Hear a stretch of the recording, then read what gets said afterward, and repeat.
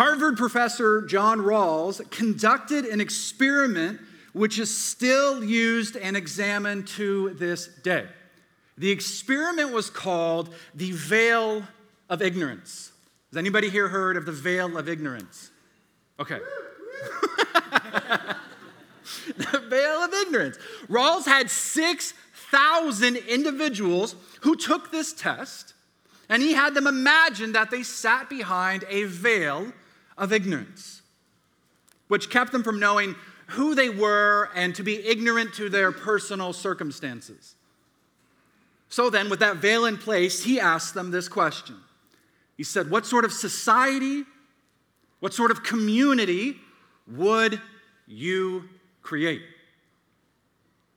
So upon discovering this and reading this as a minister, my thoughts immediately gravitated towards the church, the local church, or more particularly, collective church, your church.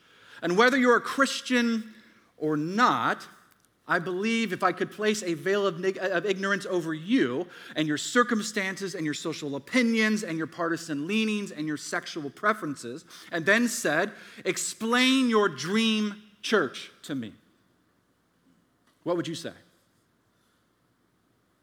Again, Christian or not, you can still have opinions on the operations and the purposes and the morals of a community, right?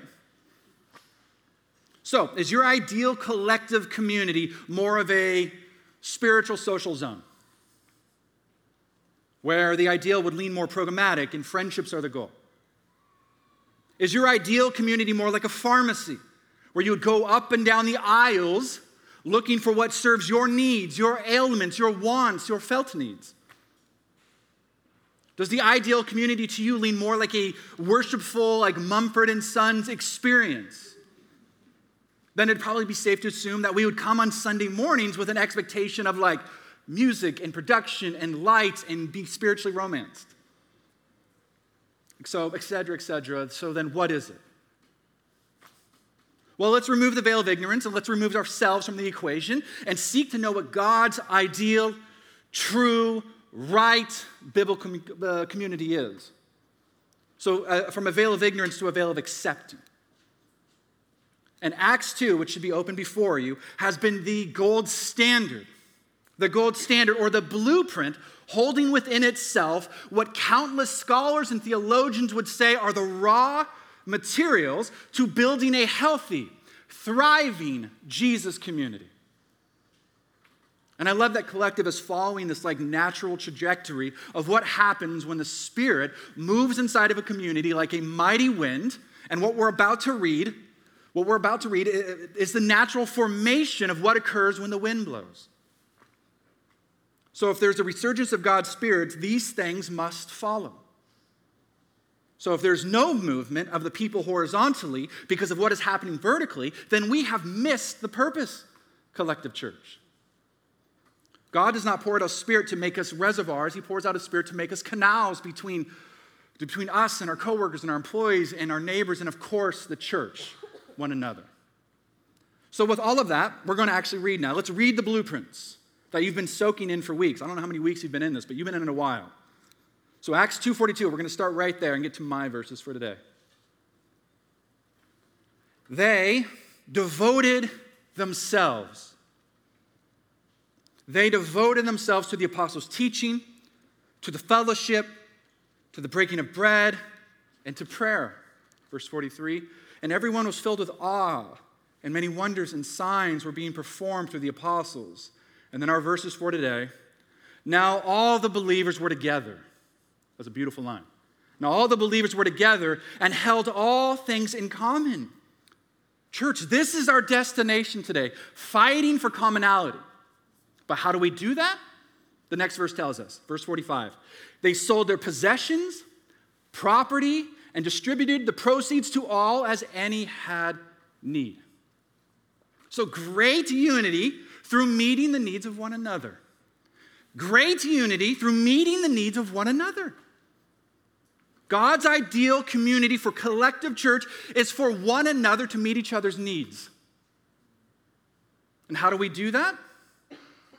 You see, what John Rawls discovered through the veil of ignorance is that the veil served as a severing The veil served as a severing to individual preferences and pressures. And thus, people began to imagine healthy, thriving communities once they put their own needs to bed. Collective Church, do you see what this uncovers? Are you with me? Do we see what this uncovers? It means that thriving Jesus communities, it means that the kingdom of God expressed in our midst, like the book of Acts says, has a certain shade of blood running through its veins. And that shade is death. Death. Hear me on this. A living community is a community made up of individual deaths. One more time. A living community is made up of individual deaths. Or as author Paul Miller says, a dying love is the secret of all community formation. So then, as you've all been doing, let's take Acts chapter 2 and lay it like a layer of film over a biblical narrative to see it come alive practically. So if you can, turn in your Bibles to the Old Testament book of Ruth. If you have paper Bibles, it's before the Psalms, but after like Deuteronomy and Judges. If you don't want to turn there in the Bible, that's cool too. You can check the screenies. Now, if you're unfamiliar with the book of Ruth, I cannot encourage you enough, Collective Church, to gorge yourself within these pages. This is a deep well of even deeper stories, the book of Ruth. Read any commentary and you will see unanimous affirmation and decision that Ruth is unrivaled in compactness, vividness, warmth, beauty, and dramatic effectiveness. Church, read this book, and when you're done, read it again, and when you're done, read it again. This book is fire. It's only one of the 2 books in all of Scripture named after a woman, but that doesn't make Ruth what's unique about it. What's unique about Ruth is her presence and practice within the dark ages. She existed amongst apostasy, savagery, brutality, oppression, dangerous sexual expression, political confusion, and absolute depravity, all of which should sound a bit like our day and age. But unlike its sibling book, the book of Judges, this book, pay attention, Ruth contains no miracles. Ruth has no villains. There are no single at all supernatural happenings in the book. There's no spirit descending. There's no angelic visits.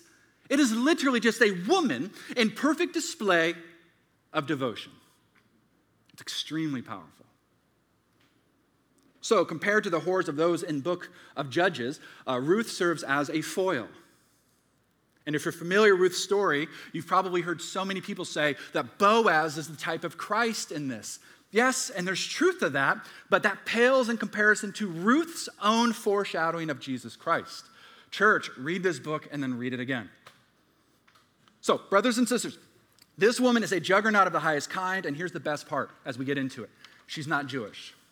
She's not part of any Yahweh-loving tribe. She is from a town called Moab, which literally is known as like the toilet region. I want to make a Palms joke, but I'm not going to. Joking. If you live in Palms, it's beautiful. So you take this incredible character who is not part of God's nation, from a horrible land. She's a young widow paired with her mother-in-law, Naomi, who was the biggest Karen in all of the Old Testament. They're impoverished, starving, broken. And if that couldn't get any worse, look at verse 1 of Ruth 1. During the time of the judges, there was a famine. There's a famine in the land. So because of that, they are on their way back to the land of God. Verse 4. Her sons, that being Naomi, took Moabite women as their wives. One was named Orpah. Be totally cool. I will say Oprah at some point today. Be cool. And the second was named Ruth. And they lived in Moab about 10 years. Verse 5. But Mahlon and Chilion also died. The woman was left without her 2 children and without her own husband. Verse 6. She and her daughters-in-law set out to return from the territory of Palms because she had heard in Moab that the Lord had paid attention to his people's needs. The Lord has paid attention to his people's needs by providing them food. She left the place where she had been living, accompanied by her 2 daughters-in-law, traveled along the road, leading them back to the land of Judah. Church, this is our setup for today, and it's real, and it's heavy. But how in the world does Acts 2 lay or stand upon this? How do we apply any of this to a city like Los Angeles or selling property on the west side? Right here. This is how. Look at verse 11. This is it. Watch closely. This is how everything applies in this moment. Verse 11. But Naomi replied, return home. Return home, my daughters. Did you feel it? Did you see it? Like a gospel tremor beneath the words? Here's what I'd like to do. Because meeting needs or commonality plays out differently from culture to culture and from church to church, I want to showcase not the how-tos today of Acts 2. I want to show and showcase the must-haves. The must-haves to reach all things in common. Okay? So just 2 simple points. If you're taking notes, think of them as rear wheels on like a communal vehicle. 2 implications today, a 2 pair of lungs, or a pair of lungs that devotion is more than an idea, and a breathing actualization of what the Spirit is doing in our own hearts and church. So let's hop in. Again, verse 11. But Naomi replied, return home, my daughters. Why do you want to go with me? Am I able to have any more sons who would become your husband? So in those days, the Jewish custom of marriage covenants meant if one husband died, then you marry the living brother-in-law. So right now, if you're thinking, I don't like my brother-in-law, you better pray that your husband stays alive, okay? Verse 12, a second plea from Naomi. Return home, my daughters. Go on, for I'm too old to have another husband. And then listen to this incredible rationale. Even if I thought there was still hope for me, Naomi says, to have a husband tonight and to bear sons, would you be willing to wait for them to grow up? Naomi is making an airtight case to be left alone. Naomi's making an airtight case to be isolated, to be forgotten, to be out of community. Would you restrain yourselves from remarrying? No, my daughters. My life is too much bitter, and this is heavy, listen to this, for you to share, because the Lord's hand has turned against me. Just look at this raw monologue again. She honestly points them back home. Refusal. She paints a dark and bleak future for anybody who's in relationship with her. Refusal. Grief, bitterness, hopelessness, need, bubbling over out of Naomi's frozen heart. Leave me, she says. Refusal. And it's almost as if their love for Naomi, and I wonder if this applies to anybody here today. It's almost as if their love for Naomi intensifies her grief. Hopelessness does what it'll always do, and that is push people we care about away. As they probably, for Naomi, remind her of times past or her dead sons, unmet grandchildren, their weddings. Hence, agony loves isolation. Naomi is indeed the embodiment of struggle. Naomi is the embodiment of need. But let's be honest, Collective Church, reading all this and you're tracking with me, Naomi is right. Naomi is right. Majority of us would be like, yeah, that's a pretty airtight case, right? There's no future on her path. These daughters are free. There is no covenant or commitments keeping them together, tethering them. So Orpah does the sensible thing, and she does what? Look at verse 14. Again, they wept loudly.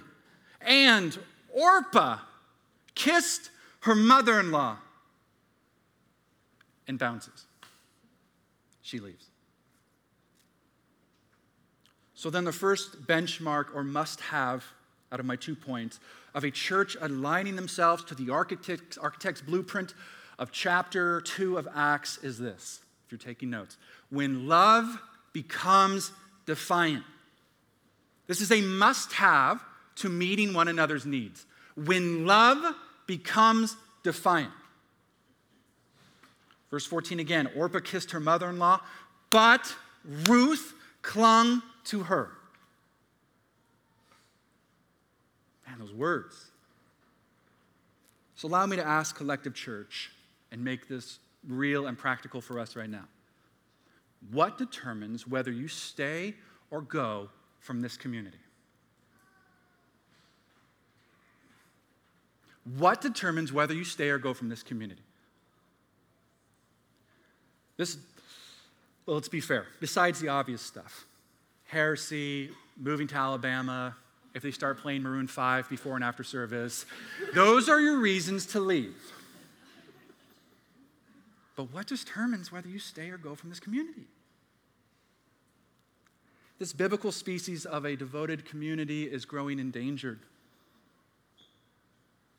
As the spirit of our age screams, run! The spirit of our age screams, run! In times of preferential discomfort or dislike. So then any form of being part of a spiritual family must stem from the acceptance that there are needs to be met. And that's true of any church. There are needs to be met. And let's even go further than that. And just even accepting the fact that Collective Church will have Naomi's within it. And if you're thinking, not Collective, I mean, everybody's been here, been a Ruth. Don't make me say it. You're the Naomi. You know what I mean? It's true. There will always be lacks and deficits and weaknesses and brokennesses that we, not merely elders or professionals or leaders, must devote ourselves to meeting. Remember, they devoted themselves. So again, Orpah did the sensible thing. Ruth did the defiant thing. Okay, Casey, defiant to what or to who? To her flesh. Ruth was defiant to her flesh, to her instincts. Ruth was defiant to her wrong feelings. Ruth was defiant to what's natural. Ruth was defiant to her own culture and her surroundings. So where in Los Angeles invites you and I to act on our feelings, you are what you say you are, dump them like a sack of potatoes, quit, divorce again, and divorce again, divorce again, divorce again, pick your gender. I don't like this preacher, so I'm going to go to a different church.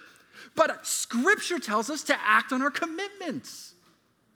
Completely defiant to everything Los Angeles is preaching at us on a moment-by-moment basis. So unless we're willing to say personal no's for communal yeses, then we've reduced Acts 2 to opinion and not obedience. A defiant love breaks the Angelino norms and clings to commitments, knowing our emotions will follow. Do we know that about our emotions? Our feelings? This is true of marital love as well. This is why we do vows. You promise through thick and thin. So this is true of a community as well. So hear me on this. Please pay so close attention. Our wrong emotions will consistently and constantly create new paths every time. Every time. Emotions will tell us to reimagine. Emotions will tell us to reinvent. Wrong feelings will tell us to reorient. But that is not how responsible disciples are to live. We do not reinvent Christians. Christians are called to remember. We remember our commitments, we remember our community, and we remember the cross-shaped commitment of Jesus Christ. A clinging community like Ruth clung to Naomi is an outward indicator that we are clung to Christ himself. I'll say it differently so it adds adhesive to it. Our commitment to Christ bears the reflection or is proven in our commitment to one another's needs. Look at this from the New Testament, 1 John 3:16. This is how we've come to know love. This is how we come to know love, that he laid down his life for us. We should also lay down our lives for our brothers and sisters. That's the person next to you. Verse 17. If anyone has this world's goods and sees a fellow believer in need, this should bear reflection of Acts 2, but withholds compassion from him, how does God's love reside in him?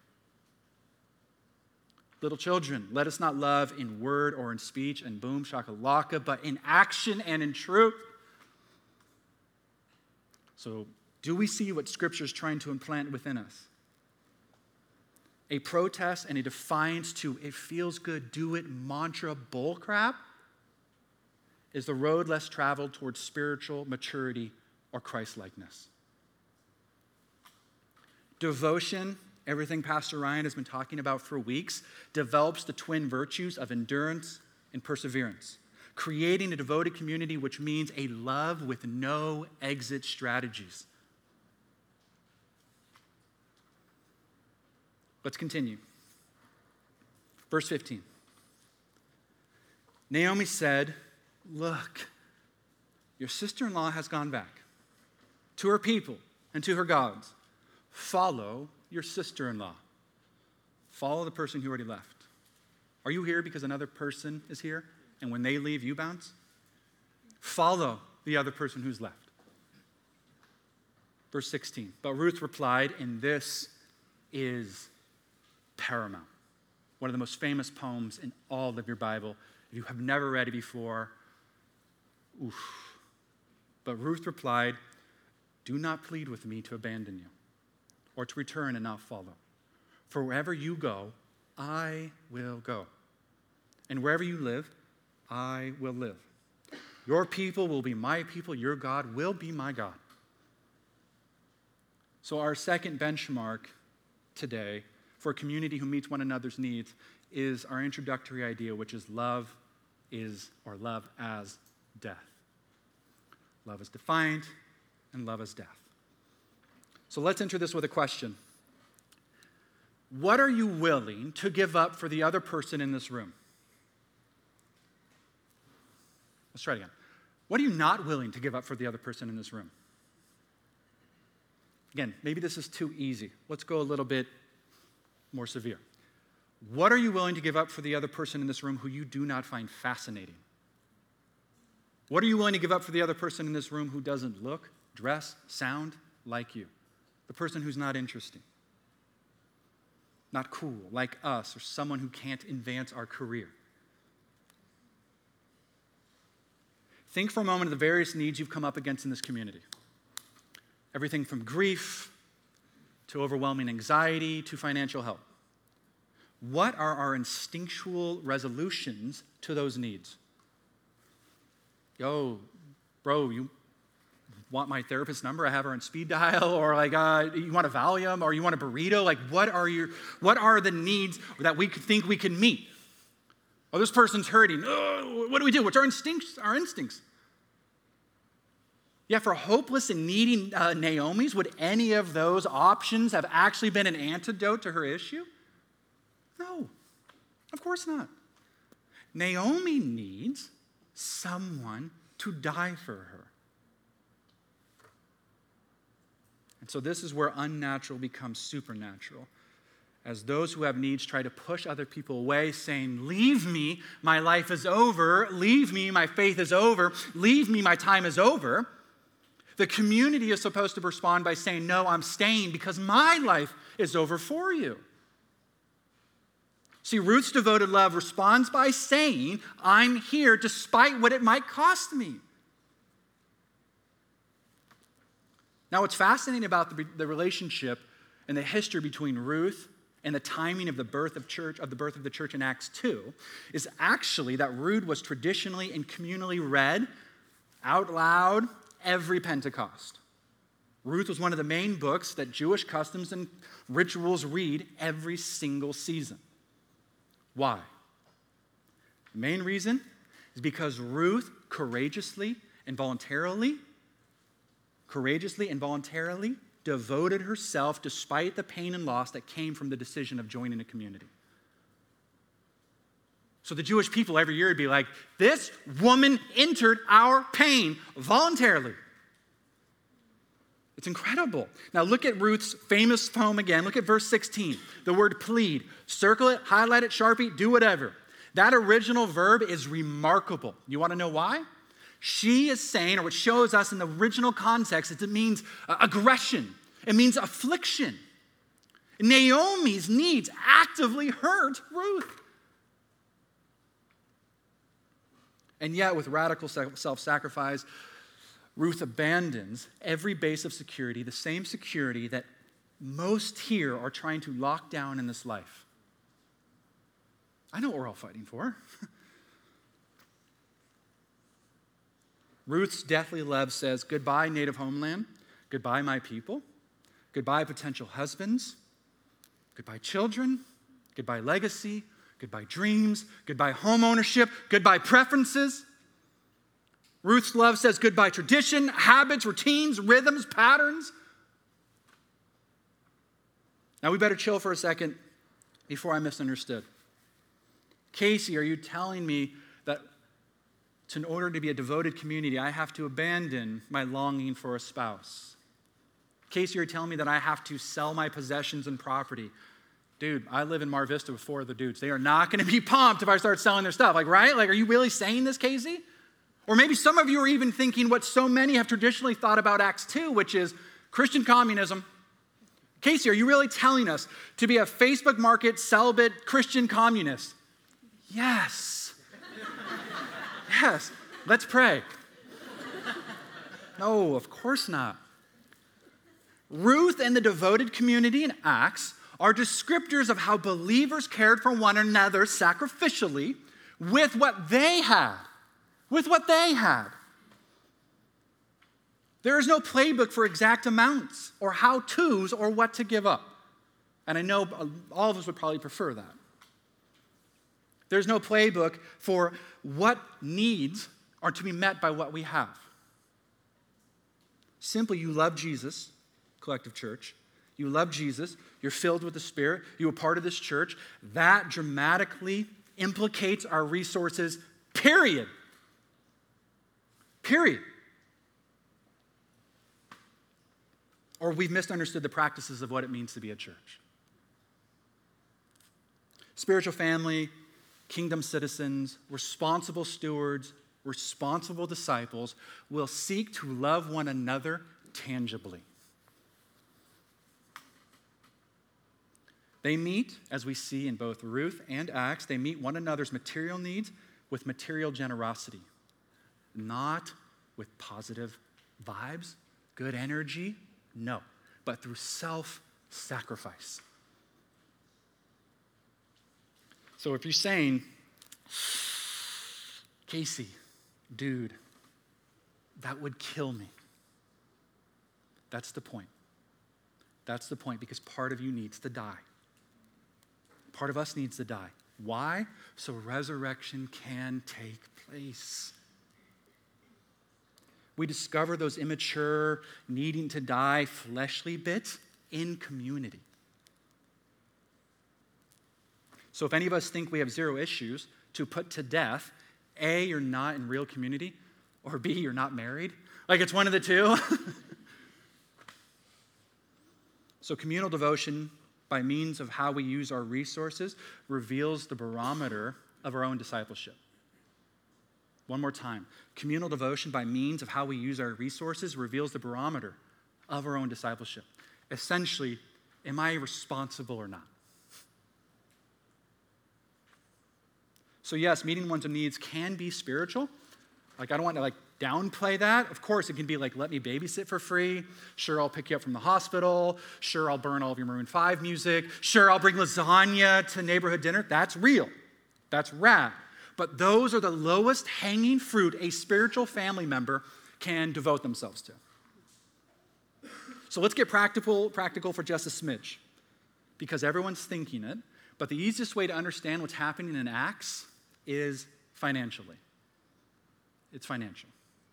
Now, don't get me wrong. All the other stuff I lifted off about picking up from the hospital and babysitting, some of us would rather write checks. So those people also need to wake up to what I'm saying. But knowing collective church,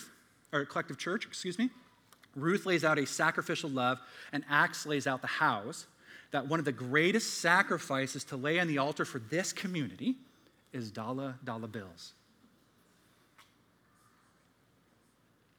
And beyond that, the most practical way this happens, as we see in Acts 5, if you ever get there, is that the finances were administered to the leadership for the distribution to those in need, also known as tithes or offerings.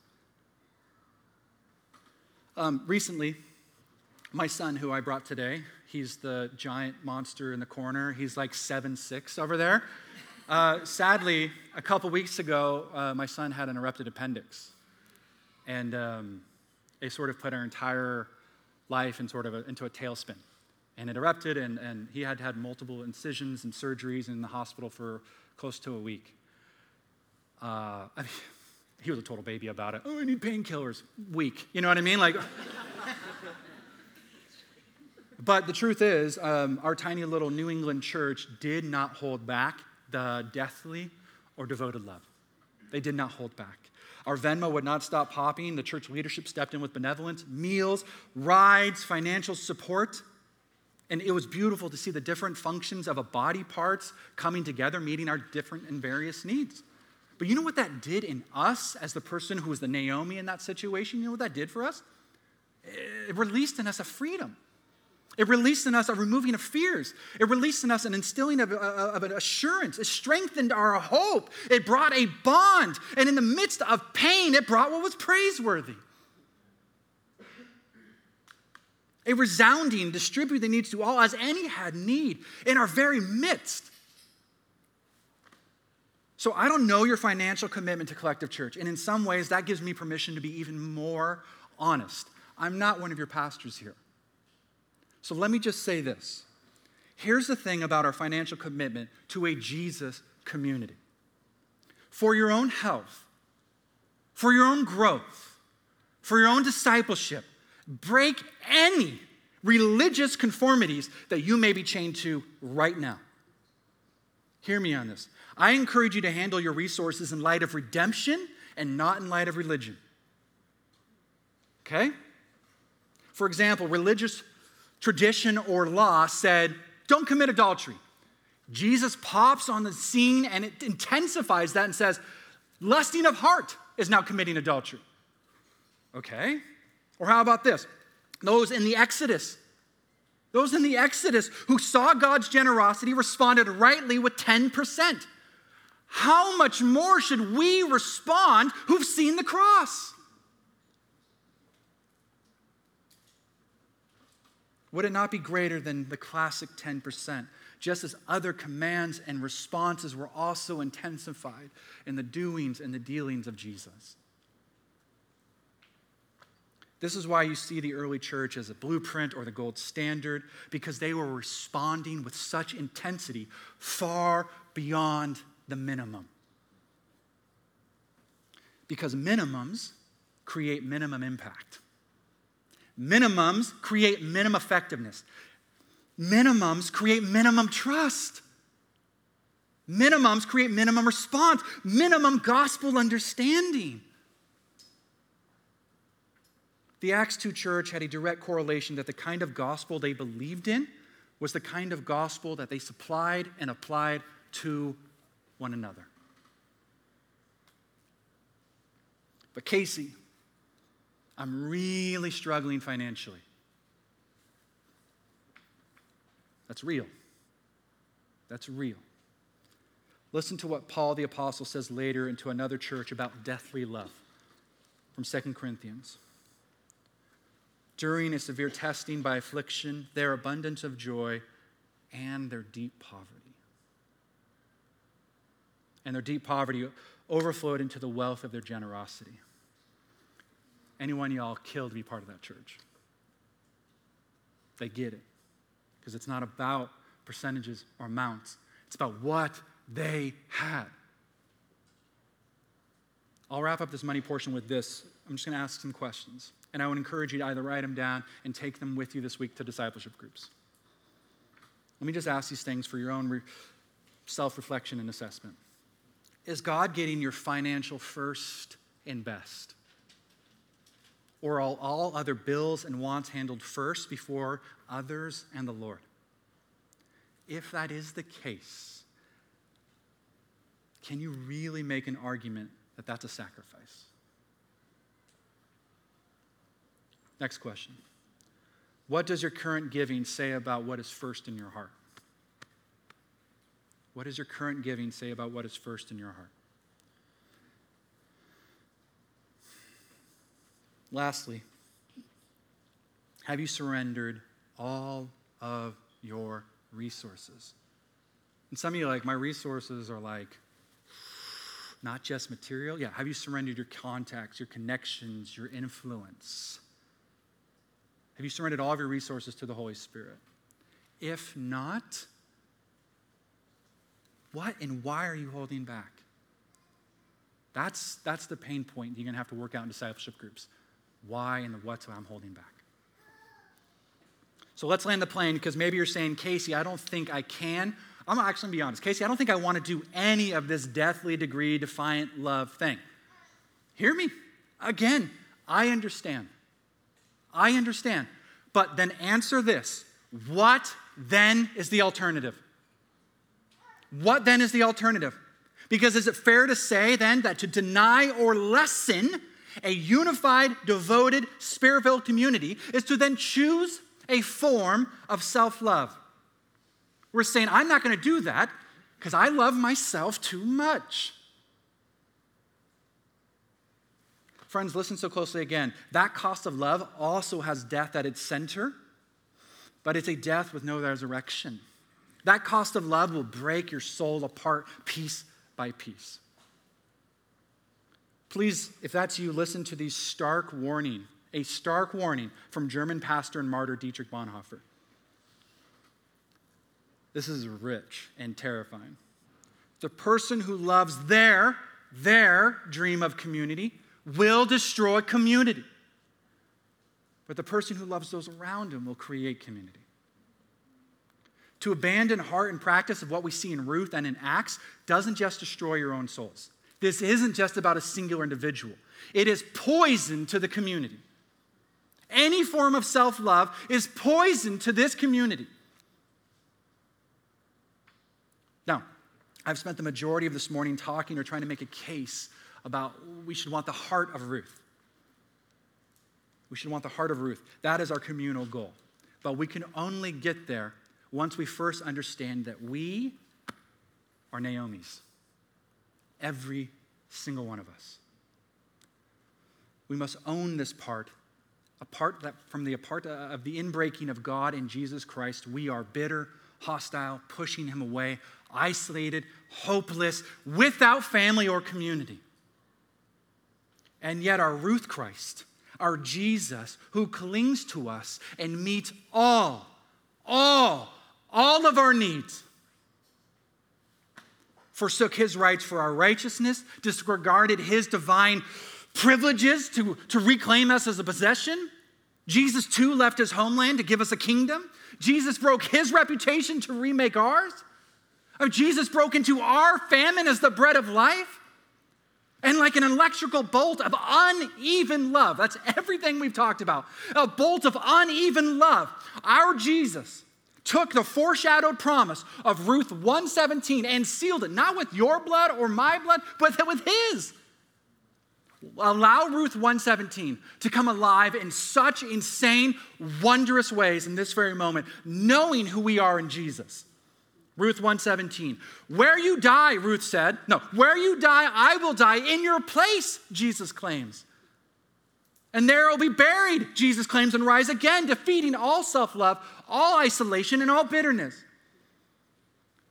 May the Lord punish me and do so severely if anything but death separates you and me. And through his own punishment or substitutional severe discipline, his deathly and defiant love secured zero separation, zero unmet needs. There is no exit strategy with Jesus. There is no unbinding love with Jesus. There's no loosening with Jesus. There's no waning with Jesus between his love and our hearts. All of the things that we saw today are out of response to that kind of love. There is no separating. He has clung himself to you. Collective Church, let me pray that this would stir up fresh zeal within this community, this spiritual family. Let it stir up an even greater devotion towards one another, not for behavior's sake, not for religion's sake, not for law's sake, not for tradition's sake, but out of pure response of Jesus clinging and clung to us. Amen? Can I pray for you, please? Jesus, we now pray that your Spirit would do such and continue to do such an amazing work amongst this community, that it would not end with emotional zeal on Sunday mornings. It may not end with some sort of spiritual enhancement or enlightenment. Lord, we ask right now that your Spirit would be able to go from our hearts and our heads to our hands. In this very moment, may the other needs that need to be met within our community not be seen as obstacles, but opportunities. Jesus, we ask right now that people in our church who are Naomi's would come to be such a place of love for us. Lord, we pray that you would show us even greater opportunities of meeting needs. And Lord, we pray right now that this would come out of a rich, deep well within our heart of what you've done for us. May we come alive to the fact that this morning you have met every single one of our needs. Lord, you have come again and again reminding us of your presence, of your process, of your plan for our lives and for this church. May we not be numb to that fact, but live into that. Jesus, we ask right now that your Spirit would do such an incredible working. It would be undeniably your power and not our own. Lord, this is your church, not ours, not the pastor's. So have your way. May we release what we think this church should look like and cling to what you would have for us individually and communally.